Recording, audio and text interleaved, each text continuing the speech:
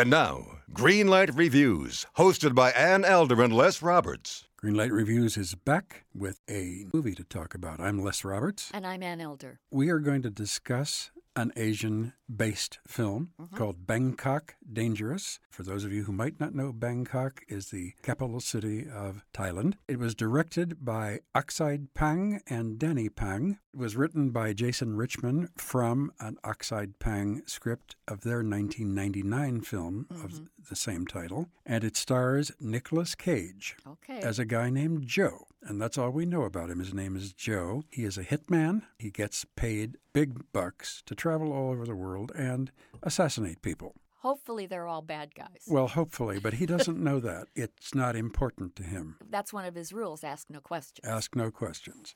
Unfortunately, they have made the film where he does a lot of off-camera narration, and it reminds me a lot of films of the 1930s and 40s about private eyes. It really didn't work that way for me, but he does say that he eats by himself, he sleeps by himself, he doesn't know anybody, he doesn't have any friends, he never gets involved emotionally with anybody outside his job. Well, he has those 4 hard and fast rules. Don't ask questions, there is no right and wrong, don't get attached, and know when to walk away and get rich. And this character breaks all 4 of those rules pretty quickly in this movie. He certainly does. He goes to Bangkok. He is being paid to pull off a series of 4 murders, but he cuts himself. He stops into a pharmacy to get some medicine, and he falls head over heels in love with a very, very beautiful young girl who happens to be deaf and mute. Her name is Fan, and she is played by an actress named, of all things, Charlie Young. Boy, is she great in this movie. She is very, very beautiful. And she's a wonderful performer. Yes. He also hires an assistant, really an errand boy, and his name is Kong, K-O-N-G, and when he tells Nicolas Cage his name, Cage gives him a look like he's waiting for him to climb the Empire State Building. He is played by Shakrit Yamnarm, and he was also very, very good. That's about all the good things I have to say about this film, Anne. I didn't like it at all. Oh, really? I thought this was a pretty good film. I think it's bleak. I thought it was not overly original, but I liked the atmosphere. I liked that leading lady, Charlie Young.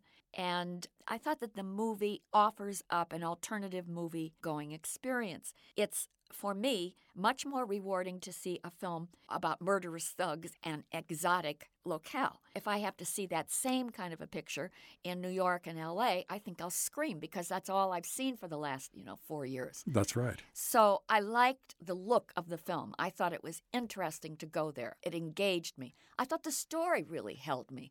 My problem with the film was not so much of the excessive violence, but I didn't think Nick Cage was particularly well cast in this film. I just didn't quite dig him in the role. Well, I didn't like Nick Cage either. One of the problems is that he looks terrible in this movie. He is very, very white looking. His hair is dyed black and it's long and it kind of hangs down the middle of his back. And I think his character is one of those people who doesn't show much emotion. So as a result, I was a little bit bored with him. And I didn't believe for one single second this relationship, this love affair that happens between Joe and Fan. Well, to be frank here, there is no sex in this picture at all. It's a very innocent romance. I think he holds her hand. Well, that's true. So, it's very pristine, frankly. Well, it is pristine. I just didn't believe it. Well, this is a movie that's about contradictions, I believe.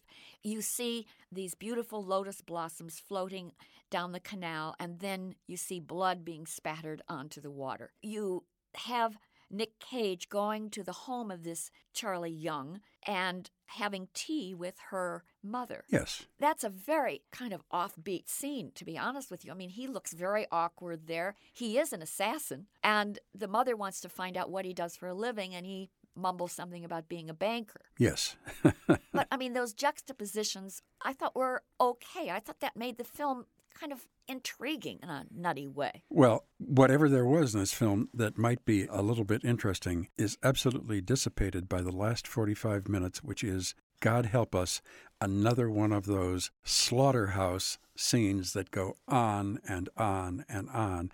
I agree my with you. goodness, a lot of people get shot. One gets blown up by a grenade. You don't want to see that, folks. Oh, my goodness.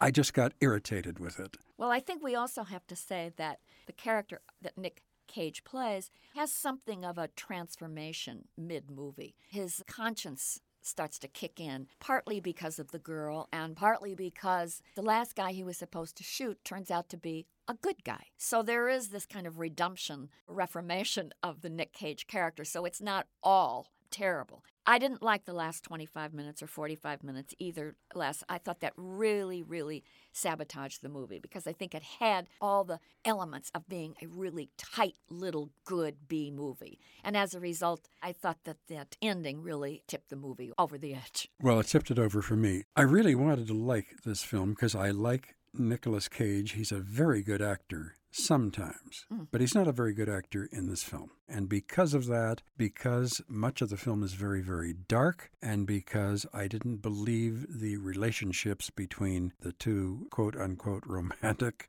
characters, I'm going to have to give Bangkok Dangerous a red light. Okay, well, I like the exotic locales less. I like the story up to the last 40 minutes. I thought Charlie Young was terrific, and I liked Shakrit Yamnarm as well, and I thought that the scenery and the cinematography was quite good. So for that, I'm going to give Bangkok Dangerous a very, very dim yellow light, which is something they could have used more of when they were shooting the movie. I wondered, didn't anybody pay the electric bill? However, that's a whole other crisis we can deal with another time. Okay, yellow light from Generous Ann this morning, and a red light from Mean-Spirited Me for Bangkok Dangerous. Until next time, I am Les Roberts. And I'm Ann Elder. And we're looking forward to seeing you having a great time at the movies. Hi, this is comedian and writer, and let's be honest, I do a lot of things. This is Dino Tripodis, the host of Whiskey Business, the podcast not so much about whiskey as it is one with whiskey. Yes, we drink and talk about whiskey, but we do so much more with so many interesting people. For example, we talk to comedians like Greg Warren. You know, I don't want to brag, but let's just say I can walk into a Red Lobster and get whatever. You know, I think the pause right there is probably more important than the word. Amazing athletes like boxing champion Buster Douglas. When a fighter's down and he's looking for his mouthpiece instead of trying to get up. That's when I knew it was over. Yeah, right? And yes, Bigfoot chasers. Do you believe in Bigfoot? And if so, does he really eat beef jerky? The Bigfoot thing is people have seen these, and I've seen a lot of compelling evidence about it. It's Whiskey Business with Dino Tripodis. Join us for what we call a good conversation with a good pour. You really can't ask for much more than that, can you, people? Check us out at whiskeybusinesspod.com, a proud member of the Evergreen Podcast Network.